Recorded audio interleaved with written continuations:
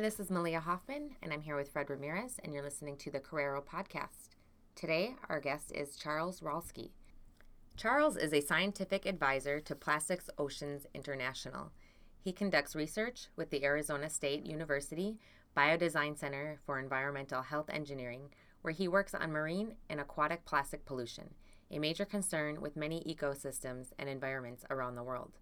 Their identification, fate, and impacts are only now beginning to be understood, and Charles has developed several analytical tools to help improve this further. He collaborates with ASU's Fulton School of Engineering on several microplastic projects, in addition to many groups worldwide, including Plastic Oceans. Charles also works on using non-invasive research methods to collect species health information, including fecal samples from wild species like the killer whales. Having this information provides significant knowledge pertaining to stress, reproduction, and overall species health. Charles is an author of a new marine microplastics research that finds plastic waste has been documented in nearly all types of marine environments and has been found in species spanning all levels of marine food webs. The report was published in the journal Environmental Science and Technology on June 6, 2019. Titled The Vertical Distribution of Biological Transport of Marine Microplastics Across the Epipelagic and Mesopelagic Water Column. Hey Charles, welcome and thank you for your willingness to be part of this. So let's just get started. Tell us about your days as an elementary and high school student.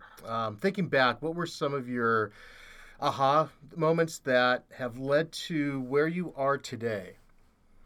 It's a good question. So I don't know that I had, at the time, I didn't really have any significant aha moments, but now in hindsight, when I look back at things, I realize that kind of going outside myself at the time and focusing on volunteering really, made an impact on me.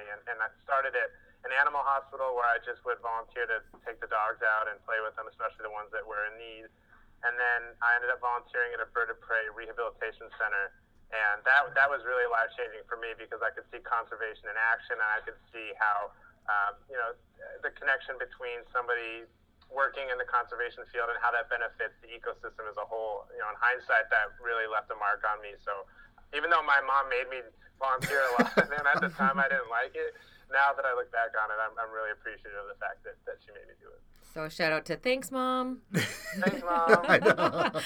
So now thinking about still in that same vein, within your K-12 school years, were teachers able to actually do any project-based learning or anything like that motivated you in any way?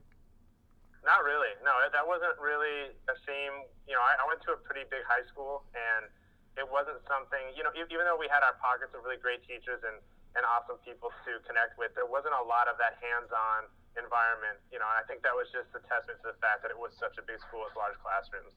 But it's now that it's becoming more integrated, that's something that's very optimistic for, I think, the kids and the adults of the future. Okay. And so when you finally went to college, what did you want to major in and why?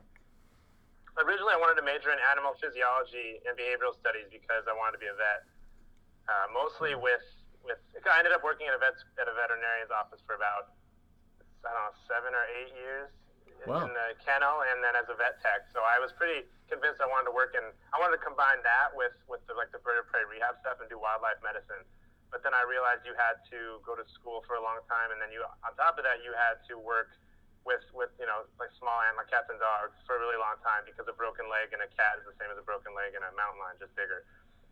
So once I realized that I didn't want to do that, then I transitioned more towards a field I didn't even know what I wanted to do. And it wasn't until I started doing internships that I found science and doing research, and that's where my path kind of finally found some stability.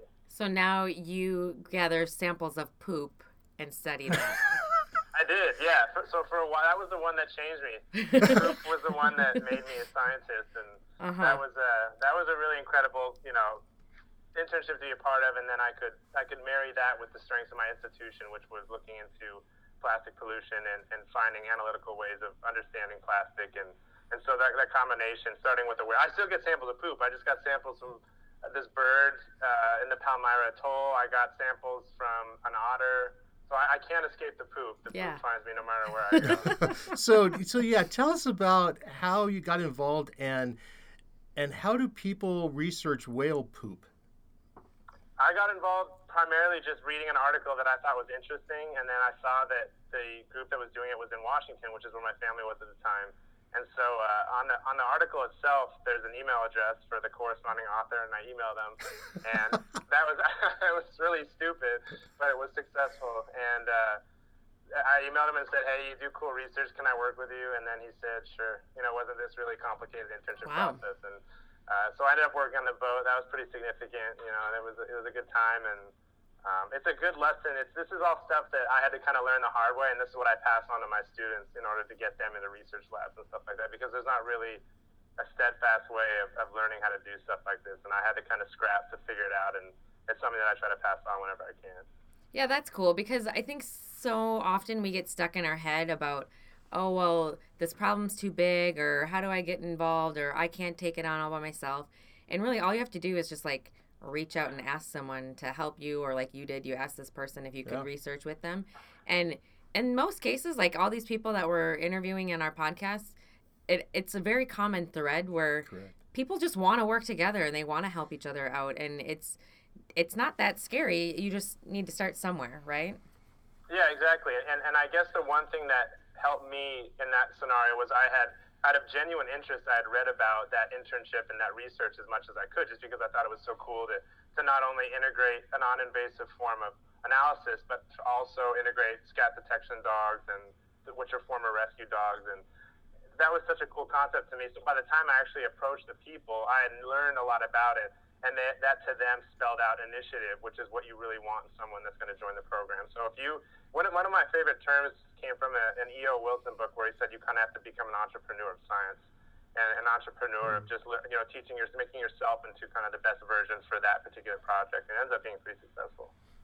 Okay, so now let us know what you're doing now, because as you know, or may not know, our podcast focuses on problem-based or project-based learning, as well as innovative tech.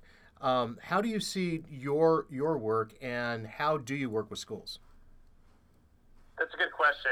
Innovation is big at the university I'm at. I think it's top 3 in terms of innovation, and to me that just means being as interdisciplinary as possible. So it's not just keeping the focus of your research, specific to what your area is, but if you need to branch out to the School of Engineering, if you need to branch out to the School of Sustainability and be able to collaborate with people there, it ends up being this really strong project just because it has the complements of each one of those fields.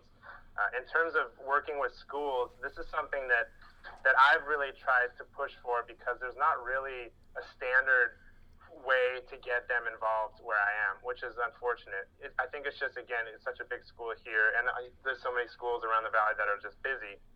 But in my personal case, I go to as many schools as possible and give talks and hold workshops, and I've probably spoken at 20 plus schools over 50 times since I started the program, and it's fun for me as it is them, and just to be able to connect with kids and show them, like Greta said, you're not too young to make a difference, and it's sometimes trying to get their parents to change their mentality towards things like sustainability and climate change is impossible, so you can work with the kids, and they're usually sponges and have their own ideas for how we can fix the future.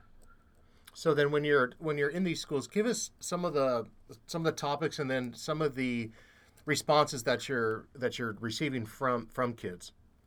So, of course, I have to talk about whale poop, because that's how you get their attention. That's how you got my attention. That was the first thing I asked you about was poop. So Yeah. So I start with that, and that's usually a good icebreaker. And I give, depending on the age of the group, I give a little talk about, kind of what the research is and what it can uncover and how it works. And, of course, I show a lot of videos of the dog in action, and I show a lot of pictures of whale poop itself. And then once I have their attention, I can start talking about what we're finding in there, whether it's contaminants or, high stress levels, microplastics. It ends up, being a pretty nice segue into the topic. And I have some hands-on activities I created where I have, for example, one of the dynamics of the research is you have to have a dog communicate to the handler where to drive the boat, and which is a lot harder than it sounds, because his response to seeing a whale versus seeing a butterfly are the same thing, and it gets really frustrating. So what I try to do is I have one kid blindfolded as the dog, and then another kid behind them as the handler, and I'll spray something that's much more aromatic than whale poop in the air, and the kid in front has to tell the kid in back, where the direction of the smell is coming from. Wow. They really seem to like that. And then I have another activity where that's geared around towards microplastics and beach sand, and then I have a last activity about how to remove the microplastics from the beach sand. So kind of starting with the icebreaker, segueing into information that's important that they can relate to, and then ending it kind of with an activity seems to be a pretty good protocol. And now, are the students pretty responsive towards what's going on in with microplastics? Yeah, I think they're very responsive to plastic pollution and plastic use. I think that's something that's gotten around, whether it's at schools, where they're employing like a recycling program, or where pushing for recycling, pushing for the use of, non-single-use plastics. I think they're certainly aware of the concept. And if they're not aware of microplastics, that's where kind of I can factor in and describe how the particles can get so small and move up the food chain, so on and so forth. But generally, they respond super well, and they're pretty aware of the topic. Okay. How did you become passionate in this area? I mean, I know you kind of described how you fell into it. You got, I guess, interested in an article. Was there any other, it seems like a really niche field. So can you shed some light on that? So in terms of plastic pollution? Yeah. Basically, in academia, when you're starting, especially a grad program, you find a topic you're interested in, and then more importantly, figure out where their holes are. So the more I looked into microplastic research, the more I realized that they were being reported everywhere, but they weren't, their relationship to the environment, to the organism they were found in, hadn't been explored.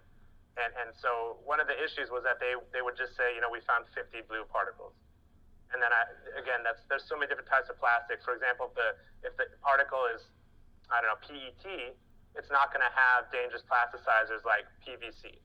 So it's important that we understand what the plastic type is, and then from there we can understand the relationship between it and the surrounding environment, whether it's in the ocean or in an animal's stomach. So I and my team here created a method to be able to identify plastic particles, all the way down to a micron in size, which is ridiculously small. And then from there, we can use the same tool to study how that plastic interacts with the surrounding environment. And then I also kind of wanted to integrate a social component, because for some reason, people would see a picture of a bird that was dead with a bunch of plastic in its stomach. And then that same type of plastic, or the same plastic, like the lid of a water bottle, they would have no reaction to in the supermarket, but then a negative reaction when they see it in a dead animal. So I was trying to figure out how to get people to kind of make that connection and realize it's the same plastic no matter how you look at it. So that became really important to me too. So maybe in the future we'll see labels like on cigarettes of a bad lung, but we'll see like a bird with a plastic water bottle, like in its stomach on our water bottles. Yeah. I think so. I mean, that's what needs to be established, and that's one of the things I'm trying to convey. Is, I mean, if you look around, if I glance outside, the cars of today are much different from the cars of like the Model T, which was incredibly unsafe. The windshield would shatter and impale people. The emissions were gross, and now there's Teslas and everything outside, but plastic hasn't changed since we created it. It's still gross. It's still nasty. It's still harmful, and for some reason, we're unwilling to make that evolution happen. So trying to figure out that connection, that dynamic is kind of difficult as well, but important. I find it super fascinating that you use dogs to seek out animal scat. Are you involved in any of that training and that interaction with the dogs leading up to that? I was. So at the time, we were trying to start another dog on the program, and it's really difficult. So you go to an animal rescue and you get a treat, and you hold a treat or a ball in front of the dogs, and 9 times out of 10 they'll be interested in the treat, but then there'll be one that just will not take his eyes off the ball, and no matter what you put in front of him. And it's those kind of dogs that end up being the best candidates for this. They're a little neurotic at times. That might be my dog. But for the most part, yeah. Henry. I'm For the gonna most part, train him. they're great. Yeah. And so we were trying to get another dog trained. They train them and use them all over the world for different tasks, which is really interesting and cool. But I was involved in the training. We get them first on land by basically getting a whale poop sample, putting it in a container, hiding it, letting them find it, and then you give them the ball to throw around. And eventually you take them on the boat and try to do the same thing where you have to basically train them on the water, and then once you're on the water actively with the whales, you find kind of the direction of the wind, and then you run your boat transects back and forth until the dog cues. But sometimes it's frustrating because they'll cue on like a fish, or I don't know. Sometimes they'd be completely stupid and just get really excited. We'd be like, bro, it's so, Wrong answer. yeah, but it was great because he was the only male on the boat, and then I was the only male human on the boat, so we had our own room and our own bathroom, and then the other 4 girls that I lived with had to share, so it was kind of glorious. That's funny. That's cute. So looking at what you have been doing, and looking at your experience and the types of interactions that you've been having within schools, what would you wish schools do? And how would you wish teachers to teach? That's a good question. It would be awesome if there was more of a collaboration between universities and schools, where they had programs that either brought the kids to the school or vice versa and took the researchers here to the kids.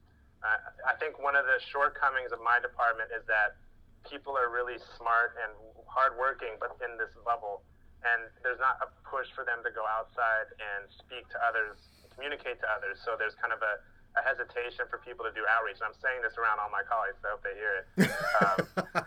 But there's not really a push to get people involved in communicating with anything outside the organization, which I think is a really big issue. And once in a while, we'll have a cool event here where we have an event called Open Door at ASU, where pretty much all science labs and groups around campus will demonstrate their work through hands-on activities, and the entire general public's allowed to come through, which is, I think, really important.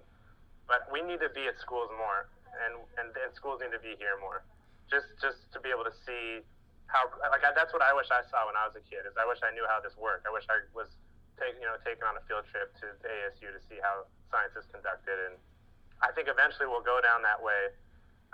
But in terms of teachers, I mean, from what I've seen, they are incredible, and they do so much with so little. It's hard to critique, anything that they're currently working on. I guess my push would be for the administration on both sides to integrate more of a connection between the academic world and schools around the area. Yeah, and I think it might be easier at our level, at the academic higher education level, to reach out into the schools and say, how can I help? How can I get involved? How can I share my expertise with your teachers? Than to expect, a K-12 teacher to come to us and ask us how to, for help, right? I think, and that's what we try to do is with our grad students, is inspire them to contribute to the world and to get involved, and to not just, stay siloed in their department when they're teaching, but, to connect their students globally and themselves globally, which will make richer learning experiences for their students. I agree. Yeah, and from my area, we're so lucky to be in the university. We're so lucky to be part of a program that it's not just extended to these walls. It needs to extend to the community, and there needs to be more of a push to get a lot of these people to go out and actually do stuff. And they don't understand that by being able to communicate with kids and being able to communicate with adults, really seniors, whoever, it improves your public speaking skills. So by the time that you go to a conference to present, you don't sound like every other boring scientist. You actually have a way of connecting with people. And a lot of people around here are scared to do this. But I always tell them, if you can explain your research to kids, you can explain your research to anyone. And you'll get better at speaking and connecting with people. Correct. And that's one of the things that I guess one of the many projects that have been weighing on me is that at least in secondary schools we have teachers who had majored in science, and so throughout their undergrad years they had access to labs, and then once they leave and they're in schools, their access really diminishes. And so how can we create these partnerships in order to have junior high and high school teachers work with someone like you that's actually has a full-on functioning lab. Right, and I think the means are there. All you need is someone to approve of it and a bus. Otherwise, it's not difficult. And so it takes either, it takes some people from our end especially to create that I think the hesitation would be from the schools where they would say, oh, we didn't even know that we could do that. We didn't know that we could drive out and see, because it's a public campus, for example, mine. So you can walk around wherever you want to walk. And all of the labs here, I mean, it's like it feels like you're a zoo animal sometimes because it's all glass. Yeah. But you can see in and watch people. And so I think a big part of it is on us and the university to say, this channel of communication is open for those who want to use it. And if you want to be able to take a trip out here, this is the person you contact. And then, you could contact the person and say, we're interested in looking at a vaccine lab. We're interested in looking at a breast cancer research lab. It doesn't matter. But as long as they can I think it's on us to be able to create that channel. And then once the channel's open, then anyone can take advantage of it. So then how, if there are schools and teachers that wish to partner with you, how would they be able to do that, and what type of projects would you be interested in? It really is subjective to what they're working on. So, for example, there was a group of Girl Scouts out here that are trying to put forward a bill to ban the release of balloons because it just ends up creating, litter in the environment. Our lovely legislative group or offices took that and threw it out, saying that they weren't in the nature of regulating kids' birthday parties. So then they reached out to me, and so my step forward was then to figure out what they needed. They needed to not only have this bill be successful, but I found out that there's such thing as a citizen science badge, which is all sorts of awesome. And so I could say, if this is what these people are concerned about, then why don't you create a survey and we'll make some data, some graphs, and you can say, X% of people are in favor of this and wouldn't care about it not being done at their birthday. And then so the bill's going live in January, but it's something like that, or if it's a teacher saying we're studying the ocean before a trip out to Catalina Island. Can you talk about what we might see? I cater it really to whatever the school is looking at the time. And if it's something that ends up, being a longer lasting connection, then I'll say, come on out and I'll show you how my research works, or I create, samples for them to go through and extract plastic fibers from the ocean and all this stuff. So I just sort of try to cater it to whatever their questions are at the time. Do you have any partnerships or any connections with students and schools right now that you're working on?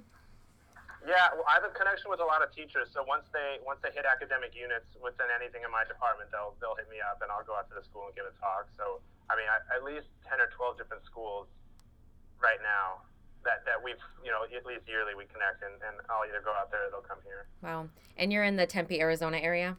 Yeah. But I'll drive to wherever. It sucks because I wish this was a thing, you know, so I wouldn't have to. I love doing it, but it gets to the point where it's a lot of work and money that we don't make a lot of money, and it's a lot of gas and a lot of resources. And I wish it was a program that could be funded so that more of us could do this, and it wouldn't just, have to be one person. Yeah, and if everyone did a little, then it wouldn't be so much on the few, right? Right, but you have to kind of go outside yourself, and I'm in a department where no one does that. So everyone thinks about themselves. I think that's a common thread in academia and higher ed. We get so stuck in our rut, and, we're busy, we're writing, we're researching. We have our own classes to teach. We have finals, we can all come up with a pile of excuses as to why we can't do it.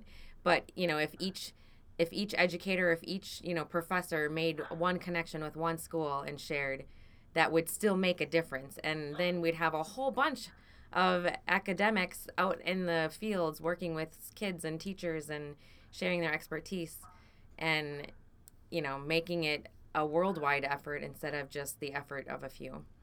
Yeah, I agree. And I think it falls on us because we have marketing departments. We have communication departments. We technically only get paid to work part-time. So there is time from our end. And I've been in the teaching world, and I've seen that their schedules and how little they make. And it shouldn't be on teachers to have to do any of this. It should be on us to provide 90% of this, and then the 10% from there, and would just be, these are my students, this is what they're working on, this is what we need from you, and then we could deliver the rest. Yep. Now, tell us about what you're finishing up, because you're a doctoral candidate now. Correct. Okay. Yeah. When are you done? Next May. Oh, think. Nice. Yeah, we'll see. I don't know. I'll believe it when I see it. And then you just took on a new position. Yeah, so I started working on the side as the director of science for a plastic pollution-based nonprofit called Plastic Oceans International. And I've worked with a lot of nonprofits in the past whose, I gotta say it delicately, when you follow the money, it goes towards things like showing the logo at a concert, hiring a celebrity to talk over your videos, and not any, I've been affiliated with nonprofits, and this is the first nonprofit that's actually put their resources into science and into advocacy that is geared towards all groups of people. And I'm really, it's a great, an unfortunate circumstance, but it's great when groups like Plastic Oceans are doing the right thing day after day. Good. Yeah, so they've been a lot of fun to work with, and it's just it's so important that we communicate, because science is just so linear. It's just publishing and then academia over and over and over and over. So if there's groups that you can collaborate with, if there's marketing departments that'll take your work and package it into something that people care about, it's so valuable. And so you're finishing up your PhD, you're working full time, and you're connecting with a dozen schools around the area. If you have time to do it. Yeah, right. I mean, it's rewarding. That's what people don't understand. I think they see it as like a chore. Right. But, whether it's going to schools, I've been mentoring students for a long time because I didn't have resources, when I was an undergrad, and I had to rely on my CV to get me to places, not my GPA. And so figuring out how to do research and work with professors, I've taught, I think I've gotten 56 undergrads into research positions or internships. Wow. And then 73 or 74% of those are young women, which I'm really happy about, because there's a disparity in science. Yeah. So but it's rewarding. I think that's what these people don't understand. And it's like I'm talking to everybody. When you do this stuff, it's so fulfilling, and you make an impact. And when I get to work with a group of kids, it's like refuels your battery. It's so fun. The energy is great to be around, and then. Yeah, I hopefully that's something that people start realizing more. Yeah, it brings you back to your why. Exactly. Yeah. So if people wanted to get in touch with you, do you have any social media or any ways to recommend if they wanted to collaborate with you, or get some ideas or share some lessons, things like that? What would you like to share with them? So my email is pretty available. I think Fred's got it. I could send it. That's usually the best way to communicate, and I'm really bad at social media. I'm trying to learn what to do stuff, how to do stuff, and all that, but my Twitter is probably the most active social media public handle that I have, and that's just, it's at @lab_casual, so lab casual, which is an underscore in the middle. That's the one that I usually connect the most with in terms of academic stuff. And then I do have an Instagram, but I'm really bad at it. So I would say don't look at that one. Great. So as you're finishing up your PhD, your dissertation, you are done collecting data. You're just pulling everything together at this point. Do you want to share a little bit? I said that. Yeah, I said that initially, but I'm just about to jump headfirst into this super complicated research project. So I'm not really good at listening to myself. I know. So the good thing is that I have my chapters pretty much written, so I don't have to really write. I have to write a little bit, but I have one chapter is published, one's written, and another one is on the way. So, but basically, it's my thesis is around microplastic and their sort of role within the environment and within our world as well, and then starting a project looking at the impact of microplastics and nanoplastics on humans and human health, because that's sort of the dimension that's been missing, and that's why people don't care about it as much. Right. Correct. But it's something that we need to put a lot more attention to, and we're collaborating with Banner Hospital out here, who's going to be providing us some samples that we can look at, which is going to be pretty exciting and kind of gross, but we'll see what happens. I like working with whale poop. I don't want to work with humans. Yeah, you know what? There's something weird about that, right? Like That's animal right. poop, not Oh, so I bad. know. I mean, we pick it up from our dogs in a plastic bag, but if it was Yeah, human poop, I'd be like, no, no I don't- chance. No. Yeah, I mean, we used to do necropsies on animals that had washed ashore, where we kind of looked to see how they died. But put me in like the same building as a dead body, and I'm out. Yeah. I don't like it. That's Something funny. about humans are nasty. Yeah. Awesome. Well, thanks for spending your time with us today. Thanks for your connections with students out in the community and getting them excited about researching and science and getting women involved in science. Appreciate that. And thank you for all you do. Yeah. Thanks, Thank Charles. you guys too. Yeah, thanks for providing such an awesome way of communicating with people. This is great. All right, Charles. Take it easy, man. All right, take care. See you later. Bye-bye. Bye. Again, if you would like to follow Charles, he can be found on Twitter at lab_casual. And if you would like to follow us on our social media platforms, we are edX Global on Twitter, Facebook, LinkedIn, and anywhere else you think you can find us. If you or other educators you know would be interested in joining our podcast and being interviewed, let us know. You can reach out to us on our social media. Also, if you are doing research or you have a really great project you want to share with us and you would like to write for us for the Carrero Journal, please contact us as well. We look forward to hearing from you.